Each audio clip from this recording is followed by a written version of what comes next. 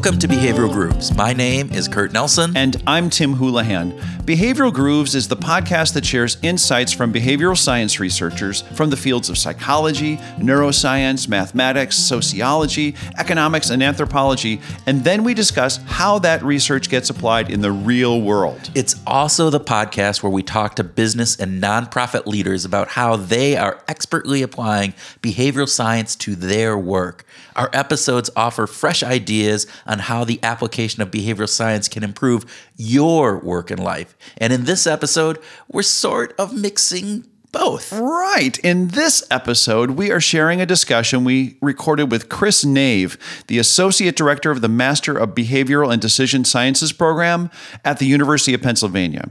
We caught up with Chris at the NOBEC conference at UPenn. NOBEC stands for the Norms and Behavioral Change Conference that his program sponsored for their students, and it brought together some of the brightest researchers in the field. This program is in its third year with 75 students from 12 countries. These students are interested in applying the principles of behavioral science in a variety of fields. They bring insights from their work history in restaurants, fire stations, small businesses, and global corporations. The program that Chris runs emphasizes three core qualities: qualitative, application, and theory. So everyone leaves UPenn with an understanding of what it means to be a behavioral scientist. And all the dots got connected when we realized that Kurt and I were going to be in Philadelphia for our 100th episode celebration at the same time Chris was hosting the NOBEC conference. Chris was generous enough to invite us to attend the conference and to record some conversations with some of the researchers. So this is the keystone episode for that series that we recorded at NOBEC. We have several more episodes to publish that feature interviews with some of the presenters at the conference, psychologists, political scientists, economists, and behavioral researchers that we met there. We are grateful to Chris for being such a generous host and to his colleagues who were generous enough to share their time and their insights. Yeah, and by the way, we had a great time. Oh yeah, we did. We should also let you know that occasionally you might hear some background noise. Blah, blah, blah, blah, blah, blah, blah, blah. It's kind of like that. But we recorded these discussions on the outskirts, like in an alcove in the main gathering area. And we just hope it's not distracting. So with that, please sit back with a NOBEC cocktail. Isn't that a mix of all sorts of different concoctions? With just a twitch of psychology built in. Just a twitch of psychology. All right, so please sit back with a NOBEC cocktail and enjoy our conversation with Chris Nave.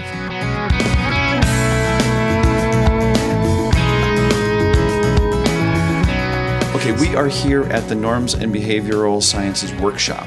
Yes. Right, within the master's program that you oversee. Can you give us just an overview of what's happening here? Yeah, so this is a NOBEC, Norms of Behavior Change workshop, our second year that we're doing this, and it's bringing together a lot of brilliant academics from all over the world and some practitioners, people in the field doing field research, kind of motivated particularly around social norms, so collective behavior change.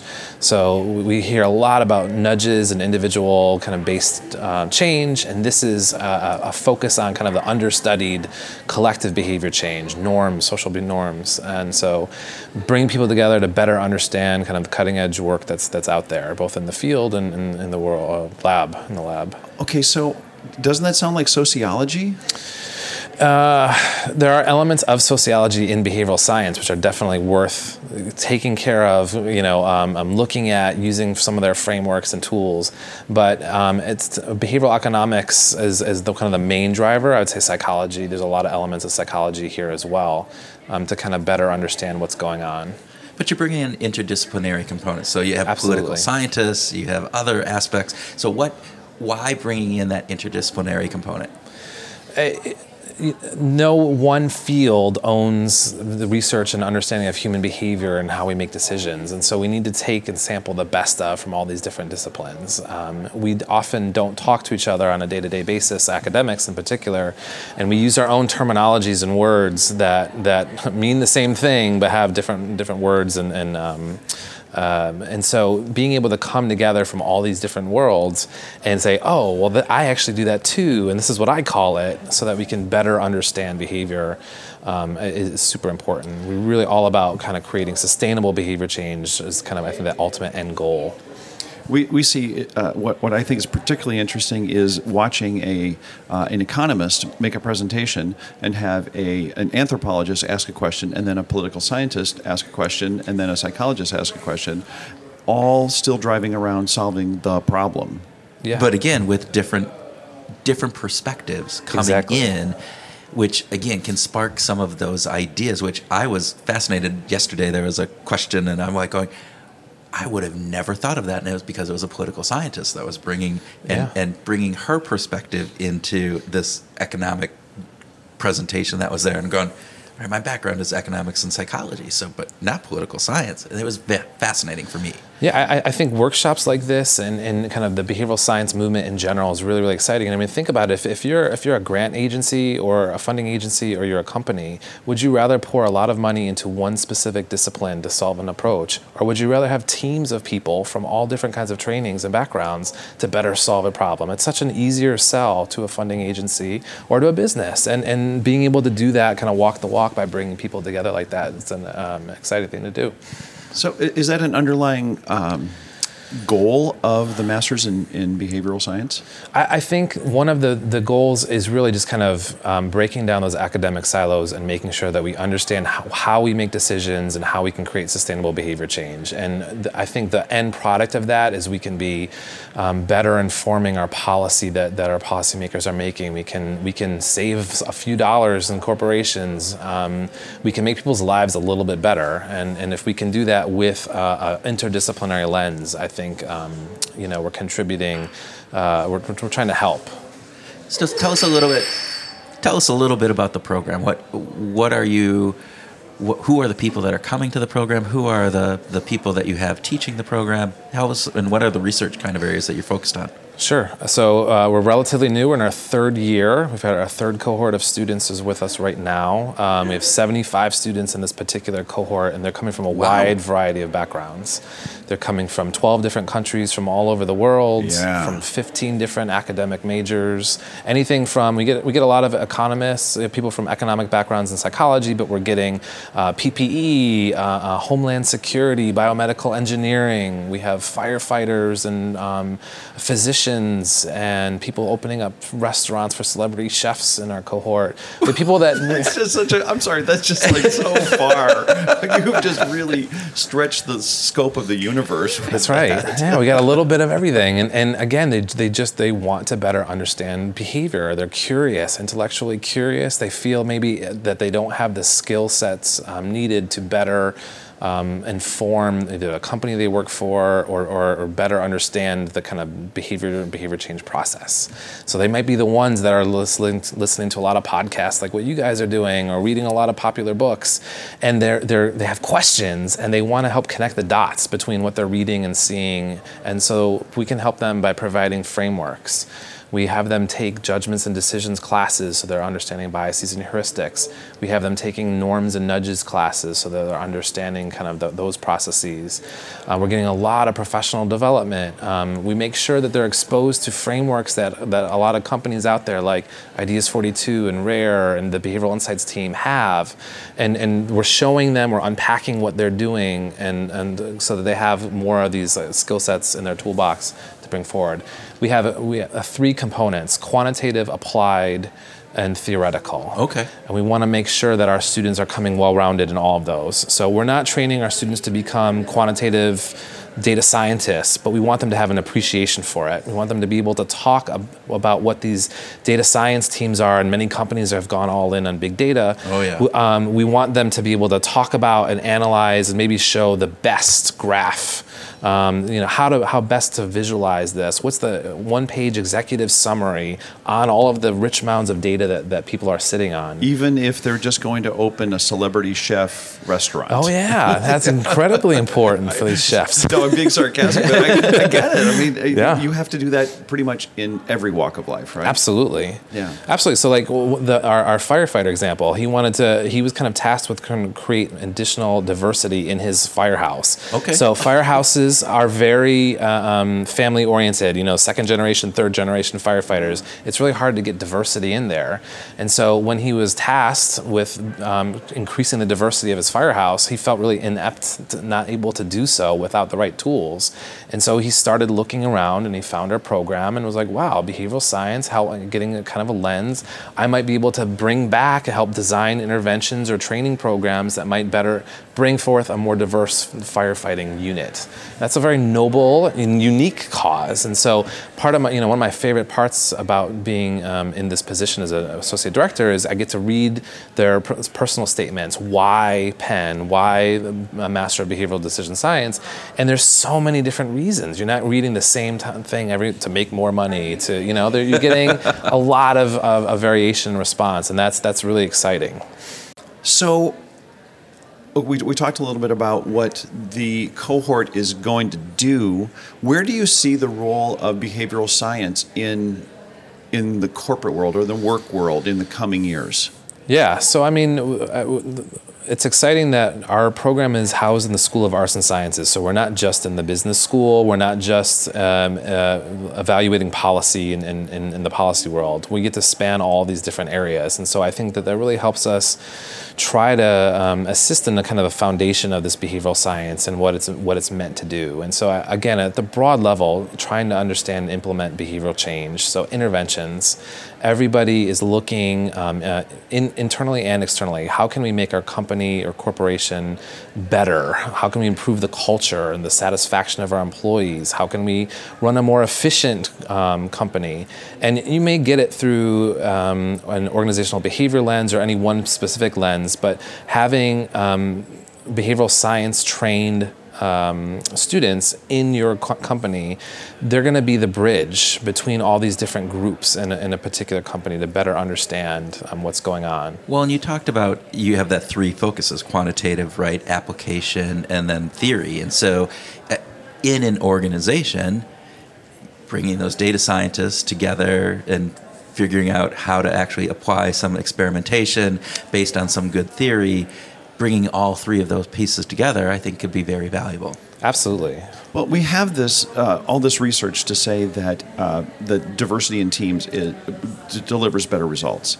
That's right. Yet corporations seem to be behind the curve on this. I'm not seeing a lot of it in the corporate world. Are you hearing feedback from any of your corporate colleagues that there is more diversity in teams, that they want more perspectives, that they want more insights from different disciplines around? Yeah, I mean, I think I have yet to have a meeting with an executive that has really not been curious about behavioral science. I mean, I think almost everybody has some level of curiosity about it and what it might be able to do.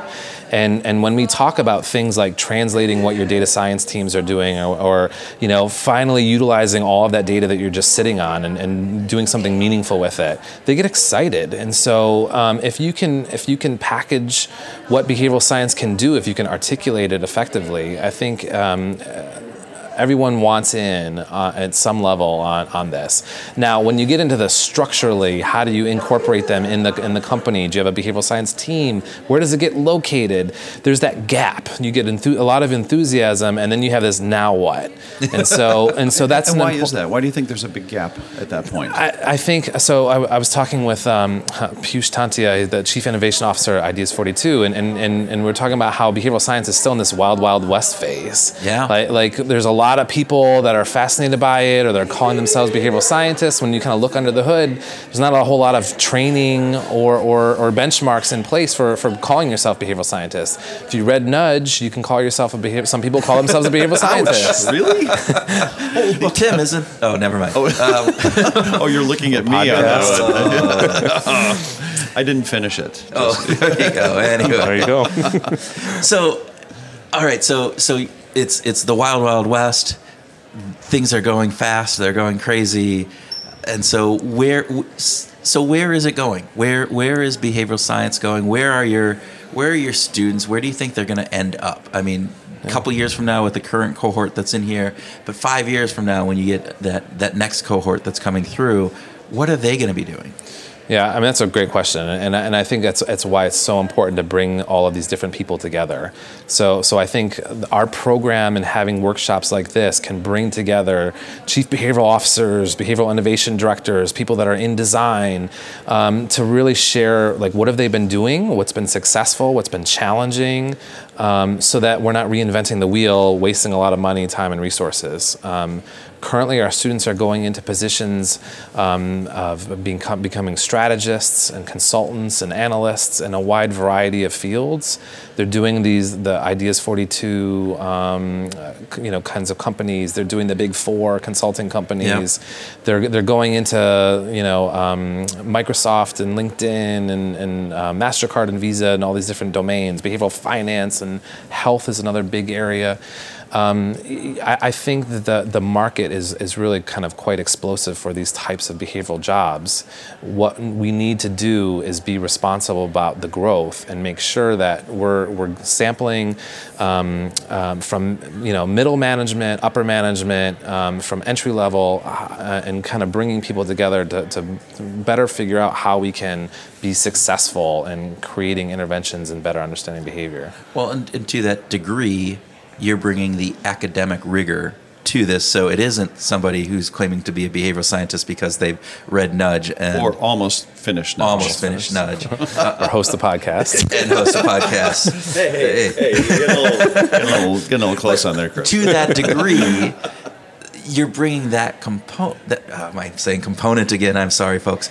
You're bringing that perspective in and saying we are trying to take it from the wild, wild west into something that has some rigor behind it, that has some actual learning and as you said, frameworks to apply this in a real world situation that's actually going to drive some efficiencies and some ultimately end results. So am I interpreting that correctly? Exactly. And I think with our students coming from so many different backgrounds, watching them kind of proliferate, go all over, and really start helping create these units and these having these approaches within the companies is going to stimulate some interesting conversations, and I think it will ultimately create more behavioral units. Not just in policy, not just embedded in government, but really across the board, which is really, really well. It's important. been interesting for us because we have talked about this. Is that we see behavior science being integrated into government with these various different units, into some of the non-governmental agencies through Ideas 42, working with all these different places and different things, and even inside of organizations. But it has been mostly consumer focused at applying behavioral science and how do we get consumers to spend more time on our website and to dig and to buy in various different pieces, and we've seen less of it actually being applied internally inside organizations focused in on their employees, where again you can take some of these insights and apply behavioral science lens to that and say, hey, let's make this workplace more engaging for our employees because we understand the human dynamics within this. Are you seeing anything from that perspective inside of any of the work that your people are looking to do or that you're hearing companies are wanting? Yeah, I think the fact that our program emphasizes a lot the kind of collective behavioral change model, the social norms model, it translates really nicely into organizational development. This kind of the structure. If you're talking about inclusivity and diversity at the workplace, these are topics that have been studied, but only through specific lenses, or they've been too atheoretical. Yeah. And so I think having somebody like Christina Bicchieri, our faculty director, who's been studying this this in development for so long. She's been going into various countries and trying to understand it through different lenses. But she can now bring that from there into companies and organizations to better understand what's going on there. Interventions almost invariably don't work as well as they were originally designed. And maybe we can do a little bit better by bringing in these diverse components of behavioral science and social norms and collective behavior change. And so if we can get a little bit better and strategically by having additional tools at our disposal, then it's a big advantage for everybody. Well, you brought in the firefighter perspective and bringing in that talk about diverse. Diversity component. So I think that's exciting. I think that's where we need to go. I mean, that's my personal opinion, but that's where I think behavioral science needs to push beyond the wild, wild west, but also into looking at things internally within organizations to make work more engaging, inclusive, diverse for all of those various aspects. Yeah. Chris, let's talk about your playlist. We here at Behavioral Grooves, we always talk about music, and so we want to know what are you listening to these days? I'm sure that the past couple of weeks have just been crazy getting ready for this conference, but you might still be listening to music. And what are you listening to? Oh boy, we have a 4.5-year-old at home, and so we're very careful in what we listen to these days. But we have quite an eclectic. So I mean, we have one of no more gangster rap around the house. No more gangster rap around the house. Okay. Yeah, those days are gone, unfortunately. Has it been replaced acid by metal? We don't have that anymore. Yeah, it's too bad, right? Yeah, Baby Shark. We're thankfully out of that phase. Congratulations. That's great. Okay. But yeah, with a 4-year-old, boy, we got an eclectic mix, man. We're doing a lot of 80s rock and going on here, and The Cure. Our son loves The Cure. He loves. Wait, did you say your son loves The Cure? Oh yeah, that's crazy. So excited, right? You and your son. It was a proud moment. It is awesome. Yeah. He like air guitars the Red Hot Chili Peppers in the back. Like he'll play Dark Necessities, which is a great kind of it's not even a popular song really, and he loves that thing. And so, but then he's taking dance right now as a 4-year-old. He decided soccer may not be right. He thought that the girls in the main room were having a lot of fun out there, and maybe he's going to give it a try. And so his routine is to Miley Cyrus Party in the USA. Oh my gosh! So it is quite a he's listening to this Greatest Showman. I mean, my gosh, we're doing it all in the Nave household. It is funny with kids. I remember my daughter when she was 4 or 5. We would do this thing where I would play my old iPad on the speaker upstairs, and they'd run around and jump on the bed and do all this thing. And it was AFI because it was the first on the playlist, and AFI came up, and it's like this 80s heavy rock kind of coming in. But they loved it. Oh my gosh! And she just knows. And to this day, you can put AFI on, and she just kind of gets all jumpy about it. And that's not the music that they listen to, but it's we get them trained. That's really. right. That's right. Yeah. It's been fun seeing like music through his eyes, like getting that level of appreciation. So that's something that my dad kind of instilled with me. Like when he would give me some of his records and CDs, it would make me listen to the whole thing from beginning to end with a speaker, headphones on, and that just getting appreciation for all different kinds of music, and watching him ask Alexa to put on Vivaldi for the Four Seasons, and then practice his Miley Cyrus dance routine. It's really, and then air guitar to Red Hot Chili Peppers. And then air guitar to Red Hot Chili Peppers. We're doing something right. That's I'd say you are. I'd say you're doing a lot right, actually. I think that's pretty amazing. One other question about music.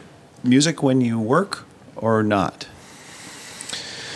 Good question. It's usually that transition stage for me. I mean, it's my stress release. It's before and after work. It's after work, a long day. Not so much during work, I think. I think I have to be in the zone for doing some of the things that I'm doing, and to really appreciate. I have a lot of emotional connections to the music. It makes me feel a certain way, and that can get in the way from my work. So yeah, it's usually. We ask this question a lot, and Tim and I, if you've listened, we have different perspectives on this. And Tim For you. a personal application. Yeah, personal applications. And I listen. So, but it's like the coffee shop routine. Like some people can get a lot of work done in coffee shops. I'm too busy fascinated by everything going on around me. I just want to pay attention to it all. And yet there is a whole group of people that all they want to do is go to work in a coffee shop. Yeah, and they can get really good work done. I can't do it. Which is really interesting because I can listen to music and work, but I go into a coffee shop and I'm just like, ding, Too ding. much. There's somebody and there's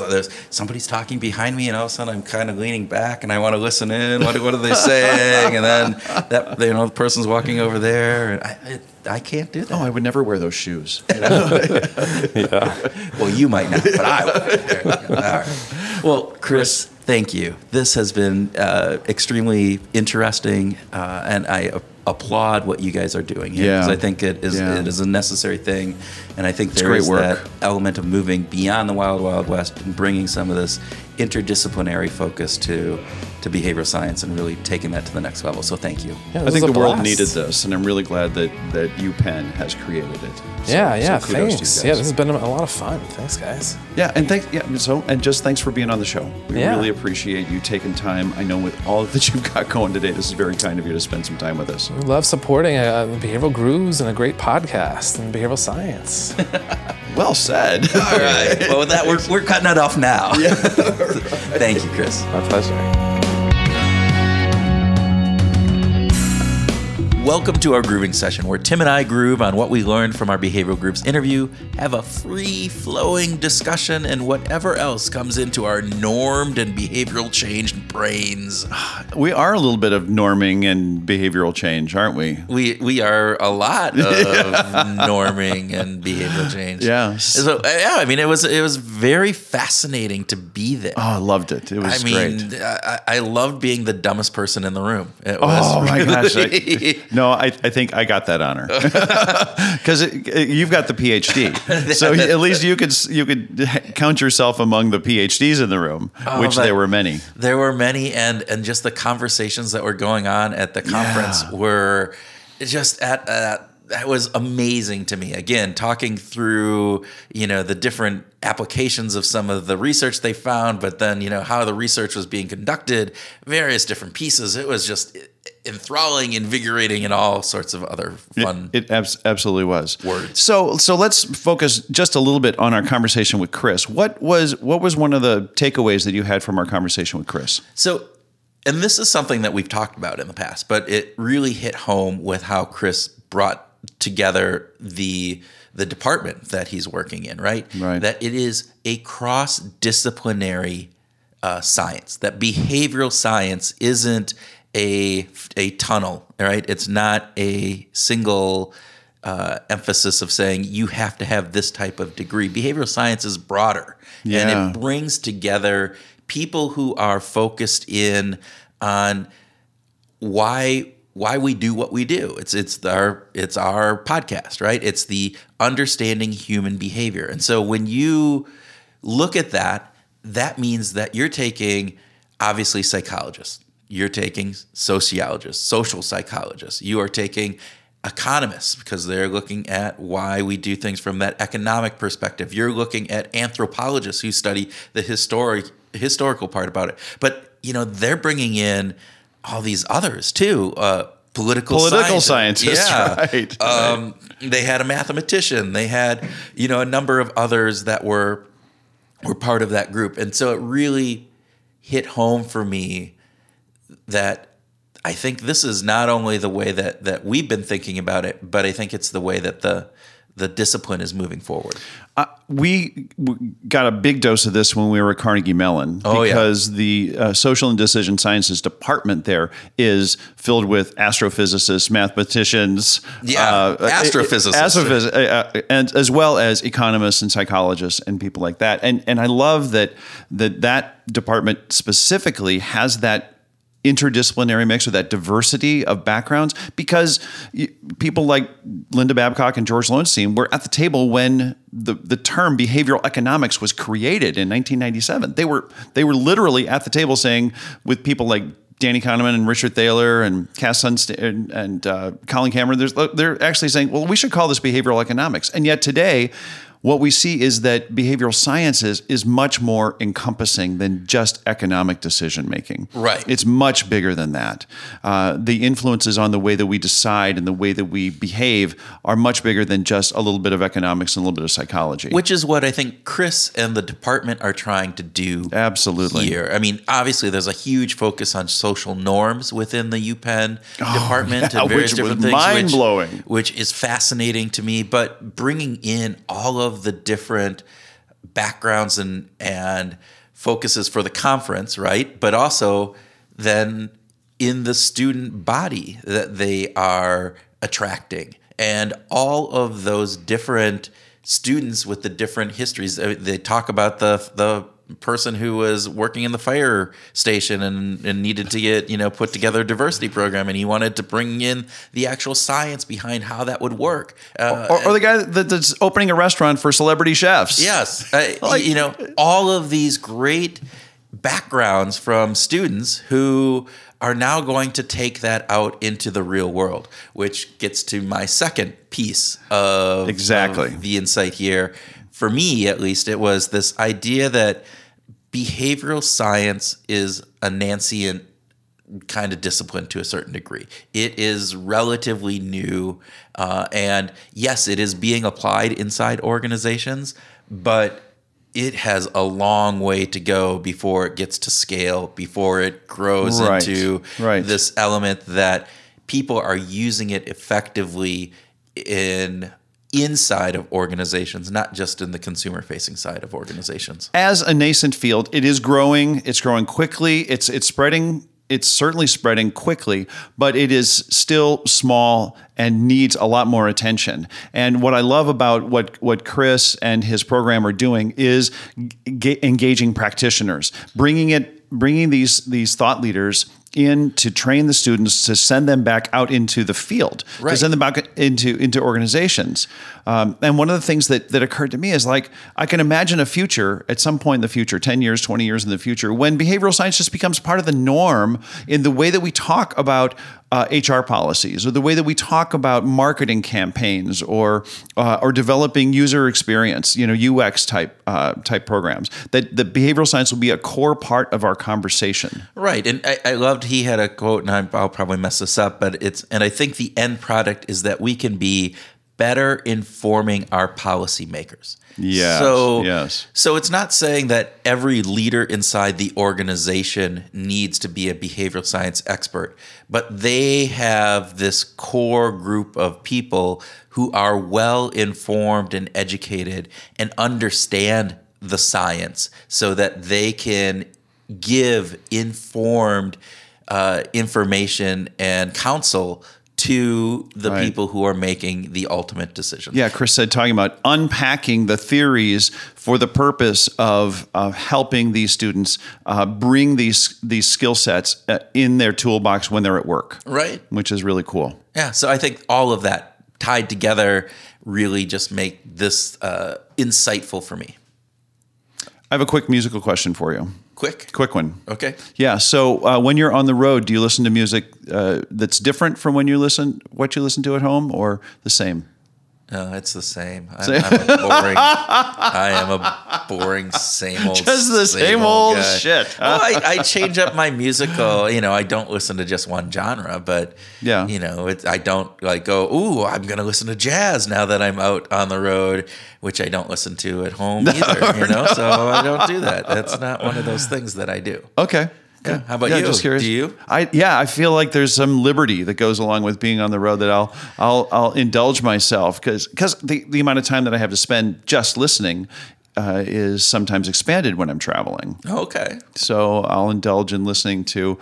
You and I listen to a lot of podcasts when we're on airplanes. Yes. And to be able to sit down and have an hour and a half or 2 hours, or to listen to just podcasts, it's kind of cool. But I also like to do that for music.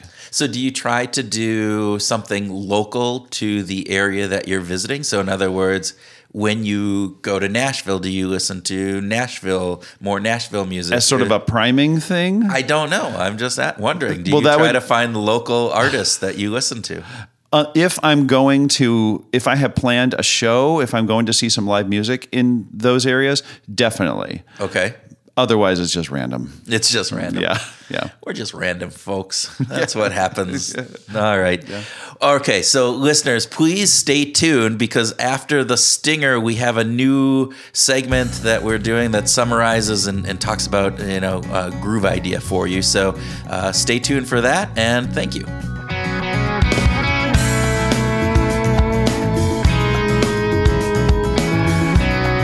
Hello, everyone. This is Kurt, and this is a summary and groove idea for today's episode with Chris Nave. Chris talked a lot about the program at UPenn and some of the insights he's seen from his time with the program. There are two key takeaways from this. First, behavioral science is really a cross-discipline field. It's a field that looks at human behavior and why we do what we do, which crosses many genres. Second, behavioral science is young, and its impacts are only starting to be seen in the corporate world. The more programs like UPenn's that are building the skill set and knowledge to integrate these learnings into organizations, the more we will see companies embracing behavioral science. Okay, so now let's talk about your groove idea for the week. What? You don't know what the groove idea is?